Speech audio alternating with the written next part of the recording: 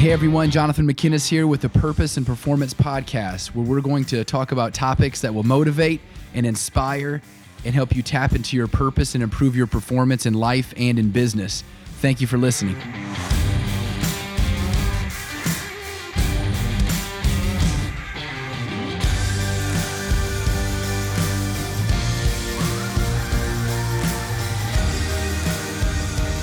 Hey everybody, Jonathan McInnes here with the Purpose and Performance Podcast, and I am just excited to have two very special guests with me, Vanessa Corman-Smith and Steve Smith. And they are just leaders in the industry, in the I guess the real estate industry, but they're also people that I know Steve specifically, that I've connected with on a more personal level on some of the things that he does as a husband, as a leader in his company, as a manager. And Vanessa, I want to learn a lot more about you as well, because I remember when I first got into the mortgage business, I think you were kind of getting into the real estate business with your father, Steve Corman. Sure. You may not even remember, but I was calling on all these different new real estate agents, and I know that I'd called on you at one point too. Okay. And so I know that you've been well versed in a lot of the same things, and I've listened to your podcast with Kyle O'Connor, the South Bend Beat. And it was an awesome podcast. This is, I'd say, more like a part 2 podcast. But what I really wanted to do is dig into the fact that you both are very driven and successful in some of the things that you do and the endeavors that you've had in your career. I'm going to let you talk about that a little bit. But also feeling out, how can I be a better father, husband, wife, mother? How can I be a better spouse? How can I keep balance? And I don't even know if that word balance is a true good word to use. I'm not sure. Some people don't even like to use the word balance, but how do we use balance in our life? I'm going to keep talking for a moment, but I was in Key West just recently. I just got back, and that's where Ernest Hemingway is famous for, living there for years. And he was just this great author, and man, he was this adventurer and explorer. And I was kind of studying his life a little bit when I went into his old house.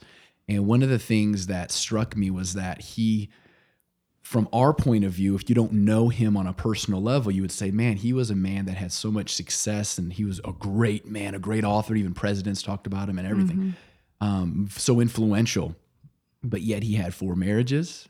He had he led kind of a tragic life, didn't he? He lived a tragic life. He committed suicide. He had one historian said that he was in his children's life for a very short period of time with his first spouse, and then he wasn't there for extended periods, so he wasn't necessarily that well-rounded person that I would probably gravitate to. But man, he's got some good books that he's written. So I think there's more to it than just maybe what we see on the outside. And so that's why I really want to talk about is what we can do to stay balanced and to stay successful in all areas of our life. And so first, I'd like Vanessa, if you can just sort of introduce yourself, kind of tell us your a quick history of you, and then we'll jump to Steve, and then we'll get into kind of being what it means to be a better family person and a well-rounded person. So go ahead.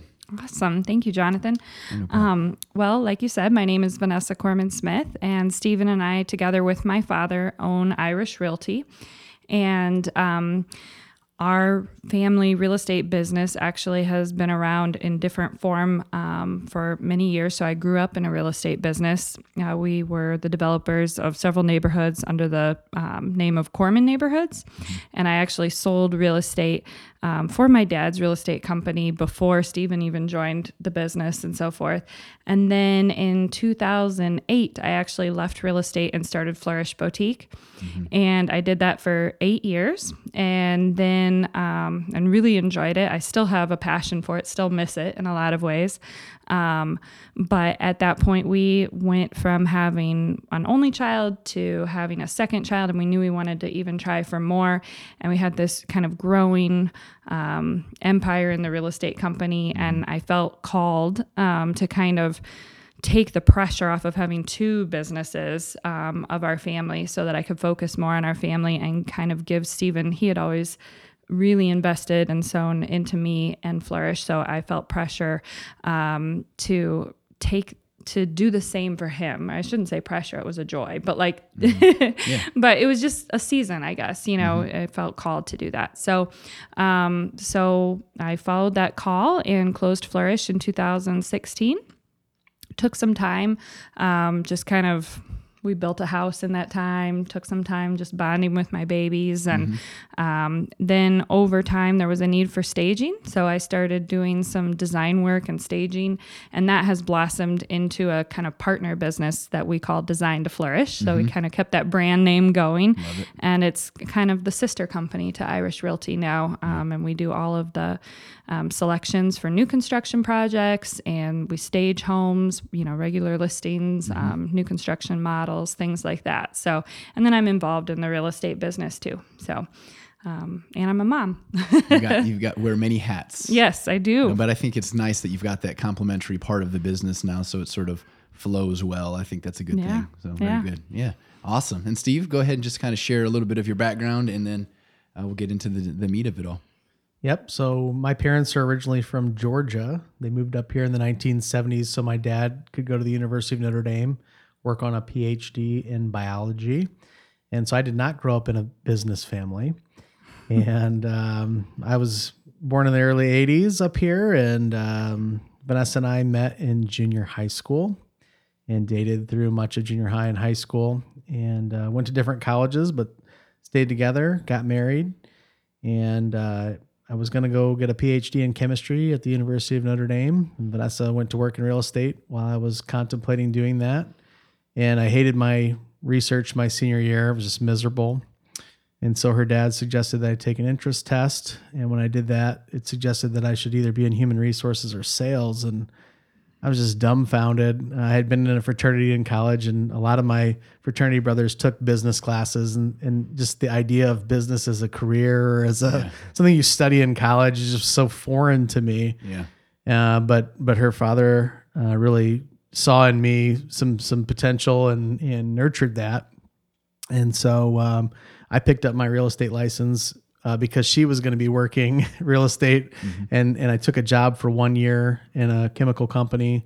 And then I transitioned into real estate in 2005 and was a model-based sales agent in the Notre Dame market. And 14 years has flown by now, and a lot of fun things got in before the recession. Then trying to survive in real estate through the Great Recession was quite a challenge. It was interesting. And that's where my faith life was really rekindled in a big way through that hardship. I dedicated my business to the Lord, felt like He was calling me to be in real estate.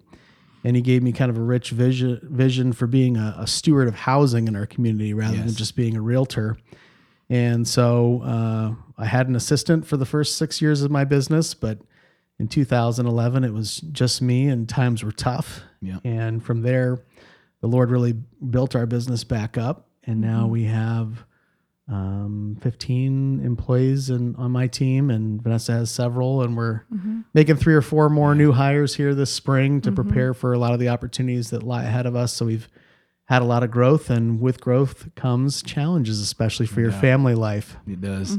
Well, that's a good transition then. So we're going to talk about a team a little bit too, because I know managing a team and managing a group, because I think Vanessa, on your last podcast that I listened to, you actually have 3 people in your team. Is that right? I have, including myself. So I have 2 employees. Okay. So, and of course there's other people that you work alongside, but correct. Having a team of, whether it's only a team of 3 or a team of 15, it doesn't matter. You're still, when you're managing people, it's a tough thing, but managing your family, that's another level. And so if you guys can sort of get into how, because this is a struggle for me, so I want you guys to help me out.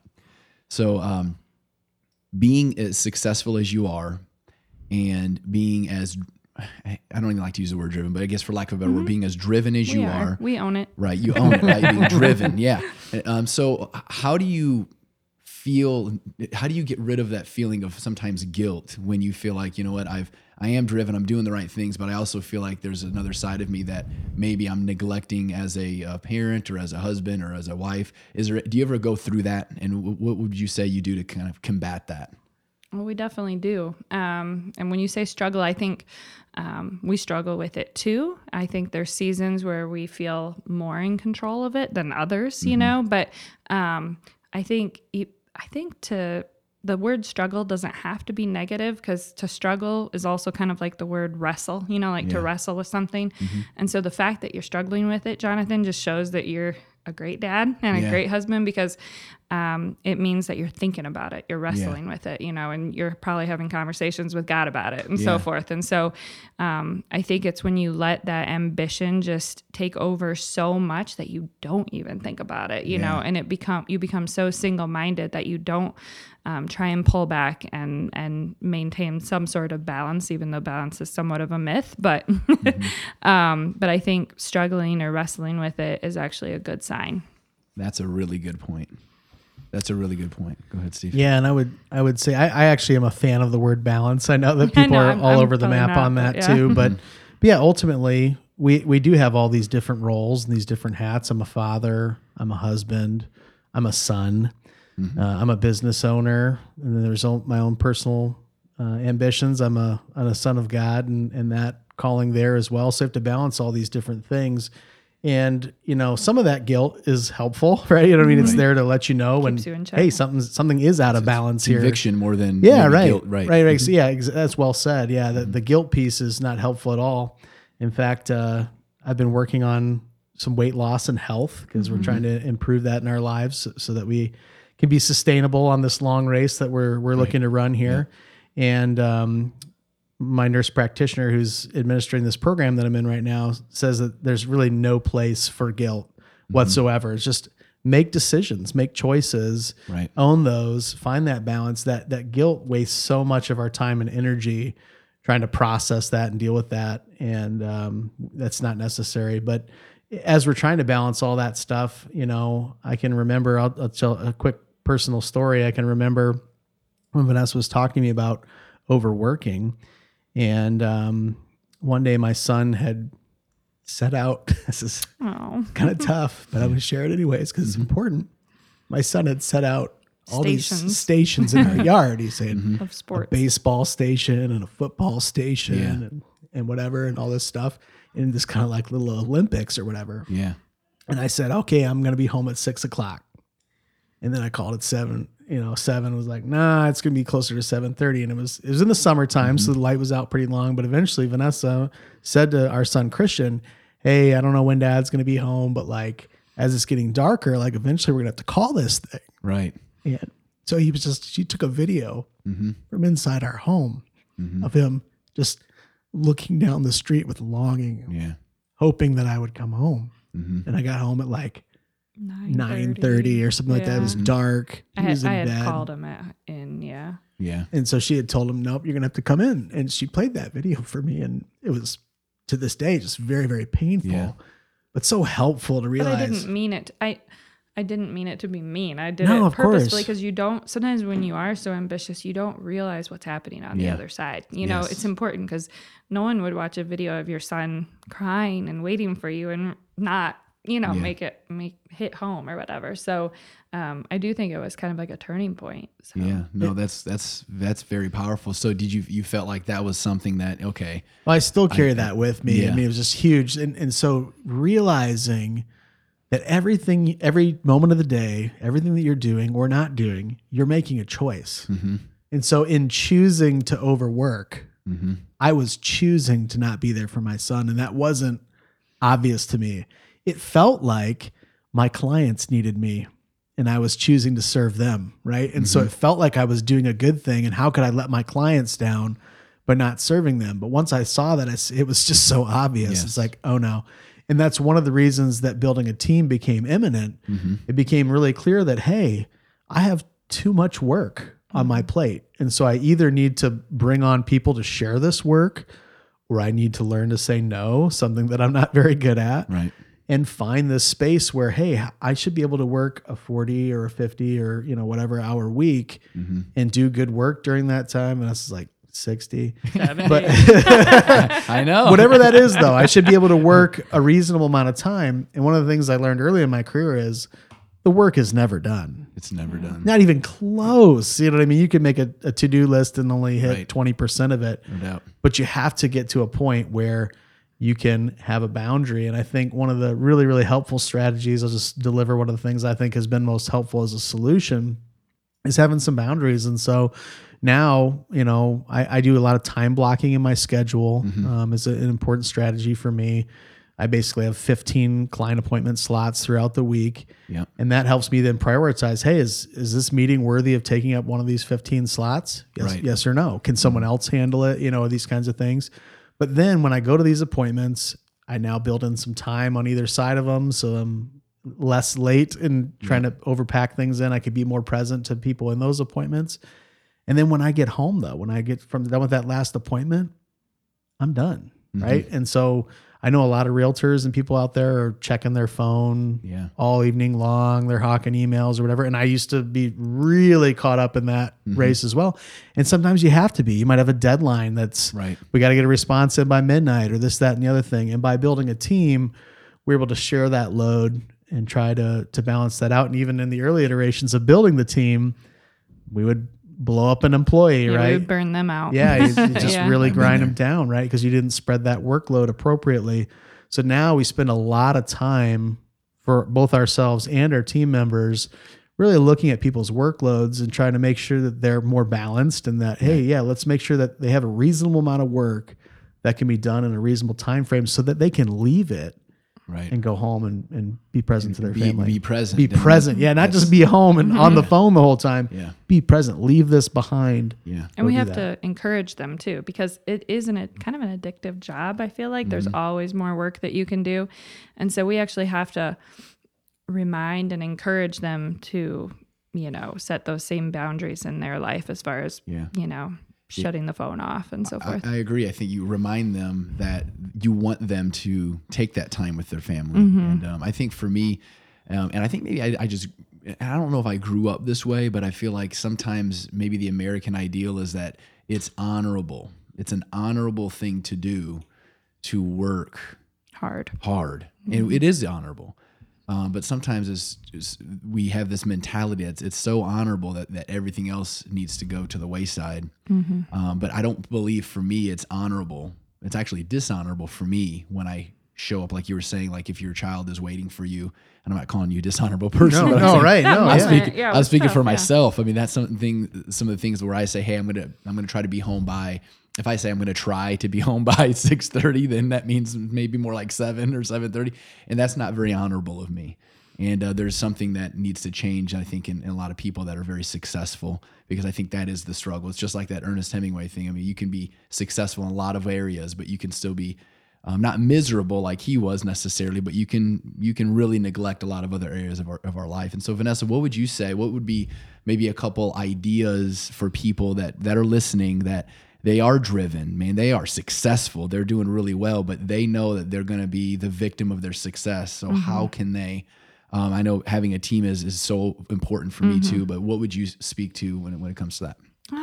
Well, I think quality of time versus quantity of time is something that we talk about quite a bit in our family. So for example, for about 8 years now, we have had a standing date night once a week. And that is huge. It's just a time to reconnect. And I feel like the whole week is more fun looking forward to date night because we enjoy it so much. And it is sacred. Like people give us a hard time about not, like my mom and dad will be like, you want to, even though we've done it for 8 years, they're like, you want to go out to dinner tonight? And we're like, no, it's our date night, But can you guys watch the kids? Do you ever say that? They're awesome about that, so no complaints. But Nice. but no, it's just I think people don't understand why we're so committed to it. And I think, we have such a busy life that honestly, the few times where we do miss it because of, like a kid is sick or someone had to travel for work or something like that, we will find that there's missing information that the other person didn't pass from one to the other, because by the time we get home and we do dinner and homework with our oldest son and then bedtime rituals and so forth, we kind of fall into bed asleep, And so that date night is this important chance for us to sit down and be like, wow, did you hear that, this cousin is doing this, or this family's having a baby that we know, or just kind of that general knowledge that you share as husband and wife, and that's an important reconnection time. So, and then with the kiddos, same thing, you know, having dedicated time with them. Like Stephen every Saturday morning takes the kids and takes them to do something fun, like even if it's just McDonald's play place or something like that. So he has dedicated time with them, and I have dedicated time with them. And then a lot of times on Sunday night, we get together with both of our parents. We're blessed because Stephen's mom has really kind of, we've all become a big family with my parents too. It's like we're one big extended family. So like last night we had dinner all together. So we have kind of like these segments of we're making sure we're covering these bases with dedicated quality time. Absolutely. So you have touch points. I love the idea of what you said, looking forward to it. I think that's important because some marriages get stale because there's nothing to look forward to. It's just monotonous. But if you have, even though it is a routine or a pattern, when you've got the date night, you're right. You're looking forward to that. There's something to look forward to. Like when you plan vacations, kids are looking forward to. When you're planning a trip or you're planning something, it's something that in your psyche, it changes where you're looking forward to something. And I love the idea of having that. And then of course, reconnecting as well. Steve, what would you have anything you want to add to that when it comes to those things? Yeah, absolutely. I would say that as it relates to all of the things we've been talking about so far, the word pace is an important thing. That, you know, kind of the realization when you're ambitious that this is a marathon, it's not a sprint. And so that idea of that you can grow too fast or you can push too hard. And when an athlete pushes too hard, they injure themselves, and it actually sets them back further. The same is true of your business, and the same can be true of your relationships. And so the date night that we have standing each week, that's an important, you know, kind of a pacing thing where, we got this rhythm. We're going to have this space to look forward to and reconnect, you know, having scheduled work times, scheduled down times. And then of course you always have too much work on your plate. And so by planning, by pacing, you have the ability to continuously recheck your priorities and, you know, what you really are going to be able to do, because you're constantly adding more to your plate than you can possibly do. And so the ability to kind of to check that down. But talking more about family stuff again too, you know, like one example, it's important to, your life needs to be appropriate, you know what I mean, for what's realistic. So you have to be realistic about it. And so, for example, our oldest son used to be engaged in travel soccer through Junior Irish, and he wasn't going to be a superstar in soccer. He was really a recreational soccer player. And so when we found out that we were going to be traveling Saturday and Sunday, X number of weekends a year, we're like, this is whoa, this is like way out of balance with what's possible in our life. And there's some pressure and some, you know, I'm not going to be a good parent if I pull my kid out of travel soccer. I'm not giving him all the opportunities that he could have. Guess what? 8 weeks a year of MSA soccer where he's kicking a ball and having fun was just right, you know, for him. And so, and again, if he was going to play Division I soccer, if this was going to be an important part of his life, all for it. But, sure. But he wasn't going to be. And so it made more sense to bring that in line. Now there's more space for other kids to do other things, more space for us to just have downtime. Right. Be present with each other. Just be present. I'm glad you bring up travel sports, because I could probably rub some people some wrong here, because I'm one that's like, there's a lot of friends of mine they're in travel. A lot of travel sport. I mean, that's pretty much it now. It's like a lot of the little leagues are starting to dwindle because everyone's in travel baseball and things of that nature. Nothing wrong with it. Like Steven said, like some of the other kids on those teams, those were future collegiate athletes. You know, they should invest like that. But soccer was just something fun for Christian. You know? I agree. So that's my point, is that, you know, finding their niche or not forcing anything on a child, I think is important for me, because I've got my kids play baseball right now, my two sons. And one of them, they both are kind of telling me that I don't know if I really want to play baseball much this year. And I'm thinking, are they too young to make that decision or not? And so my response to them is, that's fine. I mean, they're not in travel. They're just at a little league, at Harris Little League.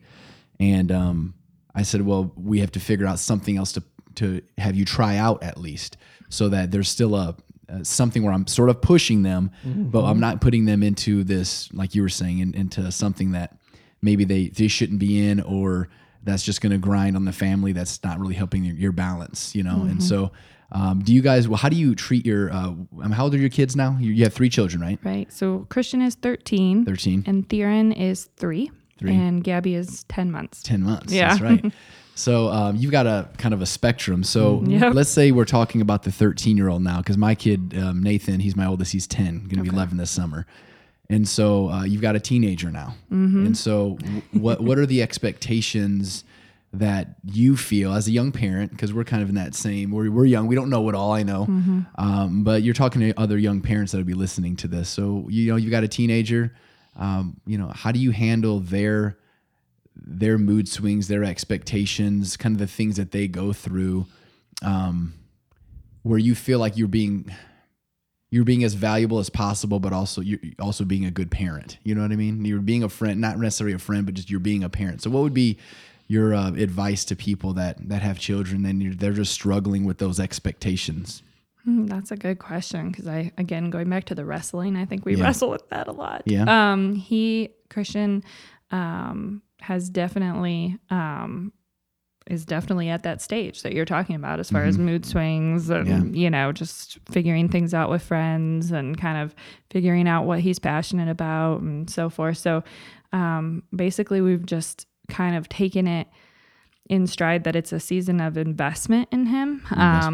So, and what I mean by that is in the same way that investing is kind of, not necessarily fun when you're saving money and you don't get to go spend it right away, but you're in it for the long haul. I think a lot of what we're doing with Christian right now is investing, and that doesn't mean that we don't do fun things. We go to Lego Movie 2 or, stuff like that. But there are definitely things that we're doing right now that he thinks are horrible, that we're, that are just absolutely horrible, whether it's braces or we have him with a tutor right now.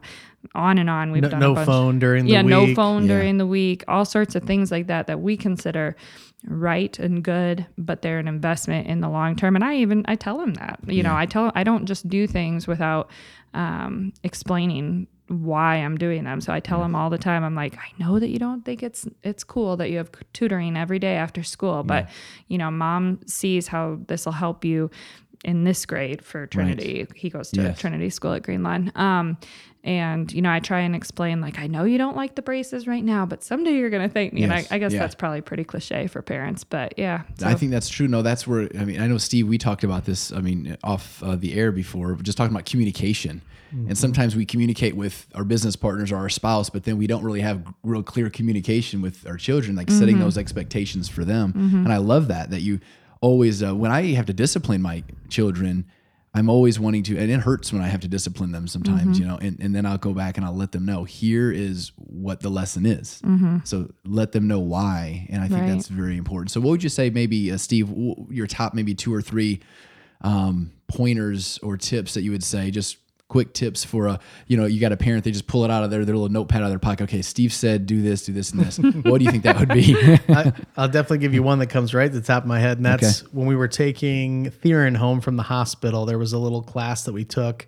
And the lady who was a great trainer over at St. Joe Hospital, this is a shout out to you. I don't even know your name, but you killed it on this one. Nice. She said, she was talking to new parents, and she said, when you take this baby home, if the baby is screaming and crying and you've, tried to feed it and change its diaper and do those other things, and you're at your wit's end, put the child down and walk away for a few minutes and let them cry. And then she finished it with, because I've never heard of a baby dying from crying. And I said, oh my gosh, that's such a great test, powerful. Right? So when you're looking at your teenager and you're saying, hey, and they're like really giving you a hard time about wanting to use their phone, you just ask yourself, are they going to die if I take this phone away? And the answer becomes so crystal clear that they're not going to die or be harmed in any actual way. Yeah. Right. Yeah. There will be no harm by taking this away. Yeah. I'm going to take your phone away for 2 months. Yeah. What? You know what I mean? It's like, nope, they're not going to die. You know what I mean? They're not going to be harmed in any actual way, but that's actually going to create some space where we can work on these other things. And so, with our oldest son, he's a really, really good kid. Such a good heart. But there was a time where we found that he was so into, whether it was Fortnite or Pokemon or something that he was really into, that he would just crowd out all of his relationships with his family and other people. Yep. And he was like Gollum, you know what I mean? Yeah. He was just like, you know, it was like, whoa, you know what I mean? And so literally in that's a very good description of it. We literally had to take that thing away from him. Yeah. We had to create that's space. right. Yes. And when we did, and we sat down and I said, I'm going to take this away from a month because you need some space to let these other things grow. You know what I mean? It's just crazy. And that's hard to do. I mean, and literally I was maybe a little frustrated at the moment that I delivered the message, but I still knew it was the right call. I remember Vanessa and her mom looking at me like, whoa, dang, a month. Wow. Like that was brutal. You know what I mean? I'm like, you know what? And necessary, because there's some things that will kill him or destroy his life or harm his life if we don't fix this. Yeah.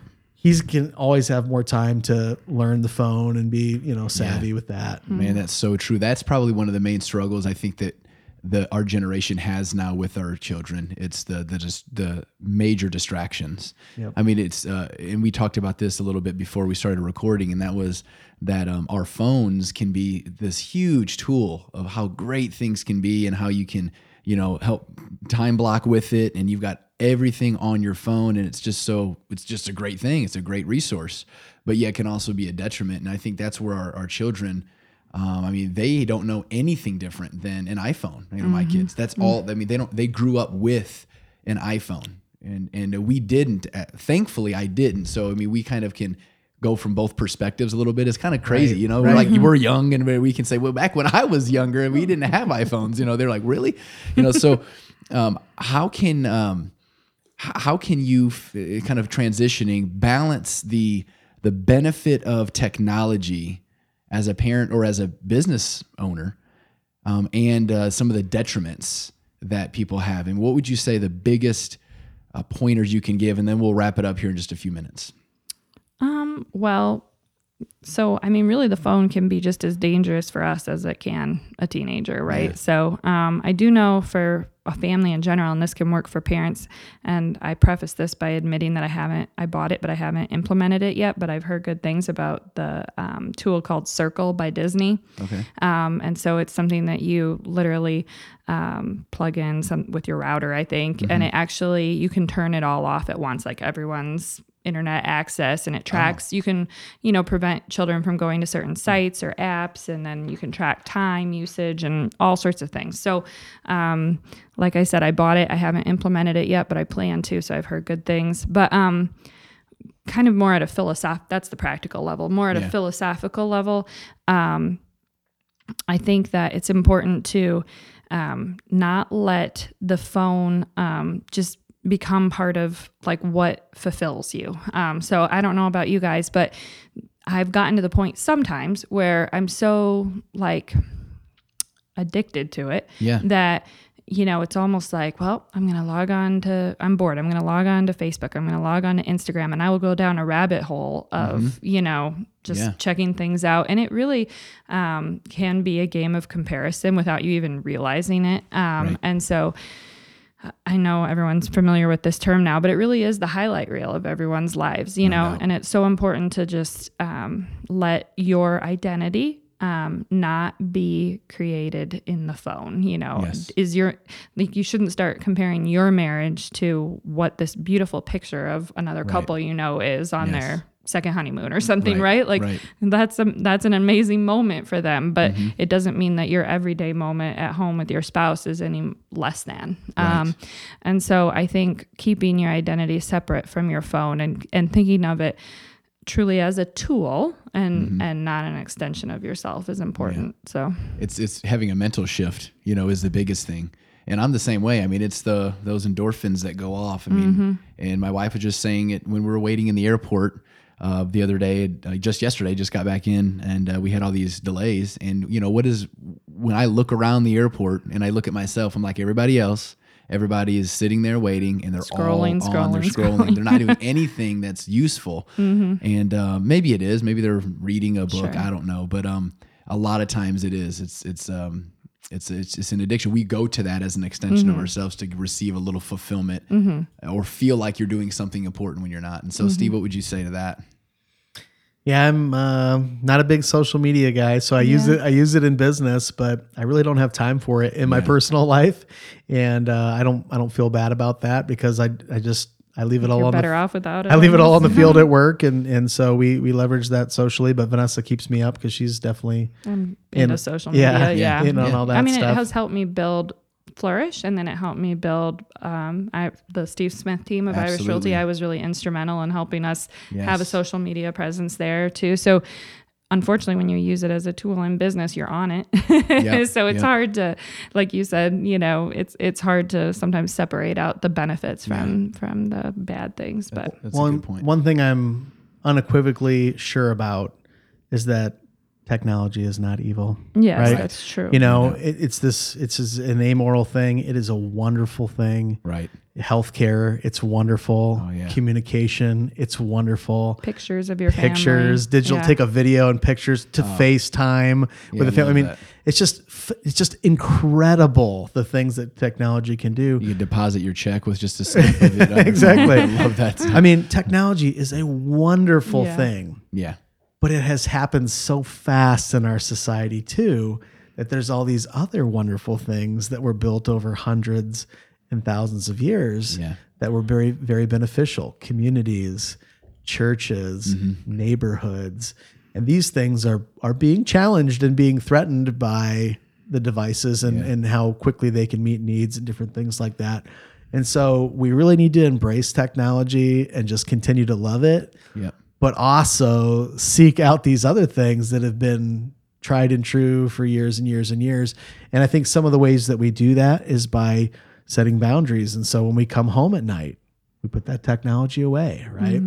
And don't check that phone. Leave it on your night. Oh my gosh, leave it on your nightstand for 12 hours. Do it. And guess what? The world won't end. Vanessa's dad recently was thinking, oh, I can't go on vacation. He's 63 years old. He's financially secure, and he's like, I can't go to Florida for 2 weeks. And we're like, Too busy. you totally can. You know what I mean? Like it's just by definition you can. And he ended up getting his nose out of joint because Vanessa and his wife went anyways without him. And it was really, really a good thing. And so he hopped on a plane and went down there. And sure, when he got back, you pay for it. You know what I mean? There was things, but man, that was so important to take that time. And some of our greatest innovations and leaps forward in our business have come after taking long vacations, 2-week vacations, And when you rest up and rejuvenate, you get clarity about things because you spend so much time on that treadmill of just doing all your daily chores and whatever. You don't get that perspective, man. When you put that all down, you're like, okay, these things that I'm doing are really important. These other things I thought were important, but they're not as important as these things. You know what I mean? And so And new ideas. new ideas Yeah. emerge. Absolutely. I mean, Recenter. Yeah. Conversation. Yep. Yeah. exactly. That's So- really good. Well, man, I didn't realize it, but we're already at like 37 minutes. We're doing good. I'm going to tell Kyle that, hey, I'm a pretty good conversationalist, buddy. So I'm not quite as good as Kyle O'Connor, I'll tell you. But let me tell you this: you guys are awesome. I think you guys are great leaders in different respects in our community. And so there's going to be a lot of people that want to know what your definition of success is. Okay, so I want to finish with that because there's a lot of people that are striving for success in their life, and each one of us may have our own different version of success. And so whoever wants to go first, what is your definition of success and in this stage or this season of your life right now? I'll jump on that first. So when I think of success, one thing that comes to mind is kind of like your bucket list and also like your legacy. So, okay, when my life is done and I go back and meet my creator, what will I want to have accomplished or what will I want my legacy to be on this earth? And so I look at my bucket list and some of the things that are on there are like, I want to have a 50-year marriage with my wife. And so I look at other people who've celebrated 50 years of marriage and I look at the impact of having a marriage stay together for 50 years and what that does for the children and the grandchildren. And I look at the comparison, right, of situations where that doesn't happen. And I'm not ragging on people who've been divorced or any of that kind of stuff. But I look out there and I say, man, you know what I mean? Like this really has a big impact on the world when people can find a way to stay together and work through these challenges, right? And so that's on my bucket list. My dad died when I was 12 and 500 and some people came to his funeral. I want to have a funeral where I beat my dad. And that doesn't just mean, it doesn't always a competitor, my love. And it doesn't just mean, why were there 500 people there? Because those people told stories about ways in which my dad loved and served them and helped them and poured into them. And it's like, man, that's quite a legacy. That's powerful. To impact that many people. How can I do that same thing? And so another definition for success for me, and this is related to my prayer life, I get pretty busy between 3 kids and marriage and sleep and trying to work out and be healthy and stay up on it all. One of the things that tends to get pushed to the side sometimes is my daily prayer life. And so in order to try to be successful in that area, we say God's number 1 in my life, and then my marriage is number 2, and then my kids, but then our time should really stack up with that. Right. And if God's your boss and your CEO, would you blow off an appointment with your boss? Right. So we talk about that appointment with God and how important it is. So one of my definitions for success is it was a successful day if I prayed. Yeah. And so that might mean I crushed some incredible deals or did some other stuff, but if I didn't pray, that doesn't measure up to my definition of what success is, because God says you can do nothing apart from me. And if you believe that, then what you did where you didn't take him with you or you weren't synced up with him, maybe you weren't doing what you should have been doing or could have been doing, or he could have been a part of what was going on there. So these things are important. So success is about family, and it's about impact in our world. And I want to hear what my wife has to say. Yeah. And I think you use, and I'll definitely say what mine is, but I think to your testament, Stephen, you use your career as a tool for that legacy. Like, because our careers are a big part of our identity, you know, so to say that they're not part of our success would be wrong. That wouldn't be true. So I think you use, like, when you talk about being a steward of housing in our community and so forth, it's really about the people, and about the impact you make with the people. So anyways, that's a good point. But as far as my definition of success, at least in this season, I would use 2 words, kind of the word excellence and the word maximizing potential. So to me, it's really like I've recently changed careers in a sense, as far as being a boutique owner, to then shifting to being an interior designer and involved in the real estate company. And I've had to wrestle with my identity and how that changed during that shift and so forth. And what I found is that if you bring excellence to whatever you're doing, that in and of itself is so satisfying, regardless of what you're doing. And that's true at home, and that's true in a marriage, and that's true, with friendships, and obviously with work. And so that's basically something that I think about all the time is, am I doing this with excellence? And when I'm staging houses, I struggle, like if I just see that one little thing is off center, it's like I can't walk away from it. And you could say it's a perfectionist, but I guess it just comes down to excellence. I have to go back and rehang the painting or whatever. And so I try and bring that same excellence into these other arenas of my life. And so that kind of branches off into the word potential. I realized recently, and this is obvious, but none of us get out of here alive. Right. That's true. And and I realized there's all these things in my mind that I thought over the course of my life, I'll do that someday. Like I'll learn another language, or I'll read that book someday, or I'll travel someday, or things like that. And I realized, well, time's a ticking, you know? And so I've recently, and it's slow going because my life is very full, but I've recently started thinking like, I want to learn more. Like I'm not done learning, like when we finished school, I was kind of burned out and I didn't want to read like valuable books. I just wanted to read like fun books for a while. And that was good. That was a season. I needed a break. But now it's like, I'm wanting to learn history again and learn more about personality types, and like understand my own personality type and my children's personality types. And like our 3-year-old suffers with anxiety. And so I've been reading about that and talking to a therapist about that and trying new strategies. And it's not satisfactory to me to just like discipline him and just, I'm trying to adapt my parenting style to bring out the best in him and stuff and learn about what he's suffering with, so basically learning more and pushing myself, like Stephen mentioned, working out. I've recently we've both been working out for about 6 weeks straight.